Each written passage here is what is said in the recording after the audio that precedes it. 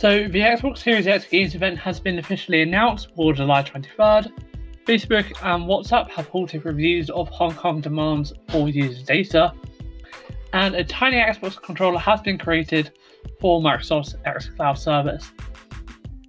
Those are today's 3 top stories. Let's get started with our first one. This is Download Digital World, and my name is Luke. Completely forgot the order I normally do things in, but hey, let's just go. So, Halo Infinite is going to be a big star of Microsoft's July 23rd show. I'm not too happy with myself about this, not going to lie. So, basically, what's going on here is I probably won't be able to do an episode that week. So, that will mean, because it's some holidays and I'm meeting up with a friend on July 23rd. So, I probably won't be able to get it. Now, it does hit 12 PM ET. Hey Google, what time is 12 PM ET in GMT? In British time even. 1600 Monday in Greenwich Mean Time. What about in British time? 1700 Monday in United Kingdom. Yeah, that's really annoying because I probably won't be back to watch it straight away. Now, yes, I could watch it a bit later and I probably will do whatever I can do to get an episode out, but you know, it's just annoying because I'm going to be away on that day. So, yeah. Now, as you can probably guess, Halo Infinite is going to be the star of the show. Now, for those of you who missed it, a couple of weeks ago, 343 Industries showed a trailer that revealed the banished antagonists are returning for the next big installment. However, there will be more than just Halo. So, Microsoft has been acquiring game studios, and there are now 15 studios in total. Xbox fans, including myself, are hoping to see what those studios are working on for Series X. Now, Microsoft did recently create a Fable placeholder Twitter account, and also extended to Fable trademark to cover USB chargers, portable speakers, headphones, and more. Microsoft did also release a Hellblade 2 teaser during the Series X unveiling last year, so there'll probably be more from Ninja Theory about that. Psychonauts 2 is still due in 2020 from Double Fine, and from what I can tell, there will be more about Forza and Gears of War, and how they're going to adapt to more powerful hardware in the Series X.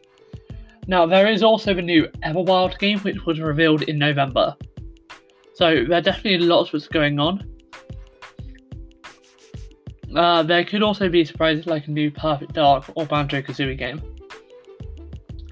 Now, there is a bit of information we do know about some of this stuff, and something that we can make some inferences on. So, normally in the Gears of War franchise, I'm just going to search this now to make sure I'm not wrong. But if I search it, Gears of War video game series, I look at the games. Please don't have their years of release. Yeah, so they typically have so far released them so Gears of War 1 was released 2 years before Gears of War 2. We then had a 3-year wait for Gears of War 3. Gears of War 4. The next kind of big mainstream Gears of War game was then released in 2016. So, 2 years after that. Then the game after 2016, the Gears 5 game was released in 2019. So, personally, just based on what I can tell from that, I wouldn't count on a new game coming out this year. That doesn't mean that a new Gears game coming out this year. I'm not going to say that they won't announce a new Gears game coming soon, but bear in mind they are showing off Gears 5 as Series X enhanced. It definitely doesn't seem like there'll be one within launch window. So we could be waiting another 3 years, possibly 2021, probably 2022. But, you know, we'll just have to see what happens. The Coalition the Initiative, I get so confused between the game studios. The Initiative is rumoured to be working on bringing back an older game on the Xbox franchise. A lot of people are hoping that is Fable, but Microsoft have also released a statement saying that currently has no kind of nothing to do with a new Fable game. But we don't know whether that's actually what will happen. But who knows? We could find some interesting stuff out. Now, as for the Forza franchise of games, I don't know. See, in terms of Forza, it's a bit more circumspect. So, for what we know about Forza, we normally release one every, let me again take a look at the Forza game series. So, I look at the games. So, they normally release it. So, Forza Motorsport was released in 2005, and normally it's every other year or so.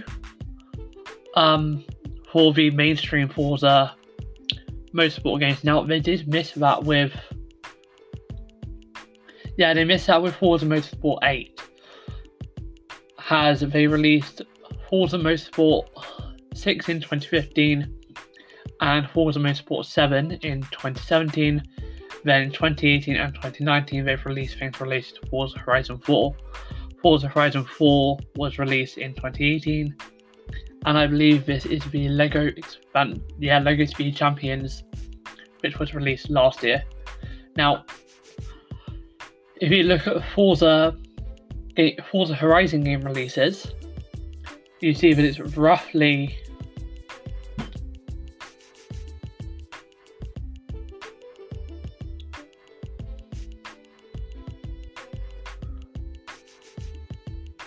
I do not see Forza Horizon 3. Okay, so hang on. So, Forza Horizon 1 was released in 2012. Forza Horizon 2 was released in 2015. Horizon 3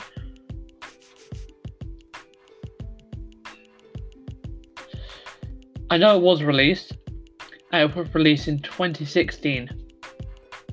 So, yeah, that would have been between the last two Forza Motorsports. So, kind of a small pattern that doesn't always go, but has for the last... Actually, no, I can't even say that, to be honest. So, the last Forza Motorsport game I actually owned in terms of motorsport was Forza Motorsport 5. The last Forza Horizon game I owned is Forza Horizon 4, so the most recent one. So in terms of Forza, I don't really get it every time one comes out. But it's definitely a good game, and I do hope that they release a new one coming out this year. So, for all we know, it could be announced at this first party games event. And it's not like it's incredibly unlikely. We're fairly likely to see that come out. And as I said for Gears of War, we could see a small announcement about the next Gears, but I don't see that as being too likely. As for Everwild, I don't really know what it's like going to be. It definitely looks like a it definitely looks like a kind of wilderness adventure game, but how the story kind of set and how it takes place is kind of a major mystery of that. Now I'm going to go into our second kind of Microsoft story, which is that there's a tiny Xbox controller and it's designed for Microsoft's xCloud service. Now, 8BitDo has worked with Microsoft officially to create this controller. So it's an official controller partnered with Microsoft. And 8BitDo is a company that specialises in retro and modern alternative gamepads. So what they've done is they previously made a retro NES controller, and they've basically gone ahead and adapted that for a Project xCloud. So it's designed to be compatible with all Android smartphones and tablets, and has a Bluetooth connection. It has a USB-C port for charging, and the battery should last for around 18 hours. It also ships with a clip to attach to phones with adjustable positioning. 8-bit Do has worked with Microsoft to license this controller and show it's fully functional. There's even going to be separate software to allow you to customize button mapping and adjust stick and trigger sensitivity. The button supports profiles, much like the Elite controller in that way, so you can switch between custom button loadouts. It will launch for $45 I'm sorry, I don't have UK pricing. And will be shipping on September 21st. Now, as far as we are aware, the 8-bit Do's September launch date is completely unrelated to Microsoft's own plans for xCloud to be launched as part of Xbox Game Pass later this year. 8-bit Do is fairly recognised as they made a $20 keychain controller for the Switch, a cute mini controller for the Switch Lite, some classic Sega Genesis controllers, and a retro NES controller. So they're not new to this space at all, and I personally hope that this is a good thing to use. But again, we'll just have to kind of wait and see. Now, from what I can tell, it has all your usual Xbox buttons, but the actual I just noticed this positioning of the thumbsticks is actually different. So this might be good for you if you're a PlayStation fan, actually. So it's not exactly like a PlayStation positioning, but both of the thumbsticks are in the center of the controller. I literally just noticed this when looking over the photo of it. They're both in the center. So if you need a PlayStation controller, as you probably do, then you'll know that both of them are in the center. So that's just where they are on this. That's quite good, actually. So, that's going to be good to see. I am quite interested to see why they've gone with that. It's very different to the current Xbox production, but apart from that, everything looks almost exactly the same. So, yeah, that's interesting. I would probably like to give that a go if it wasn't £45. So,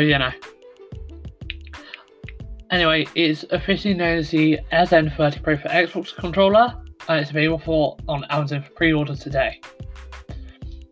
Our final story today is from TechCrunch. So the last two have both been from The Verge, and our final one is from TechCrunch.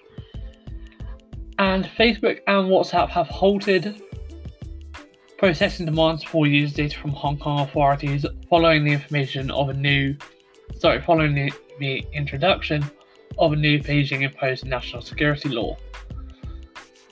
Now, a Facebook spokesperson has told TechCrunch it will pause the processing of data demands until it can better understand the new national security law, including formal human rights due diligence and consultations with human rights experts. They have stated that they believe freedom of expression is a fundamental human right and support the right of people to express themselves without fear for their safety or other repercussions. The Facebook suspension also applies to WhatsApp, which it owns. Now, this suspension was first reported by the Wall Street Journal, and Twitter has also followed suit, because, start quote, given the rapid pace at which the national security law in China has been passed and that it was only published in its entirety for the first time last week, our teams are reviewing the law to assess its implications, particularly as some of the terms of the law are vague and without clear definition, end quote. So, they're definitely looking into kind of human rights, and they don't seem to want to really give away much of this stuff. Telegram on Monday reported that they will no longer process data requests from Hong Kong authorities. Now, tech giants have long seen Hong Kong as a friendly outpost in Asia as a semi-independent city nation state. Whilst it was under the control of Beijing under the one country, two systems principles, Hong Kong had previously had far greater freedoms from mainland China. But under the new national security law imposed unilaterally by the Chinese government on June 30th, it basically undermined any protections Hong Kong nationals had.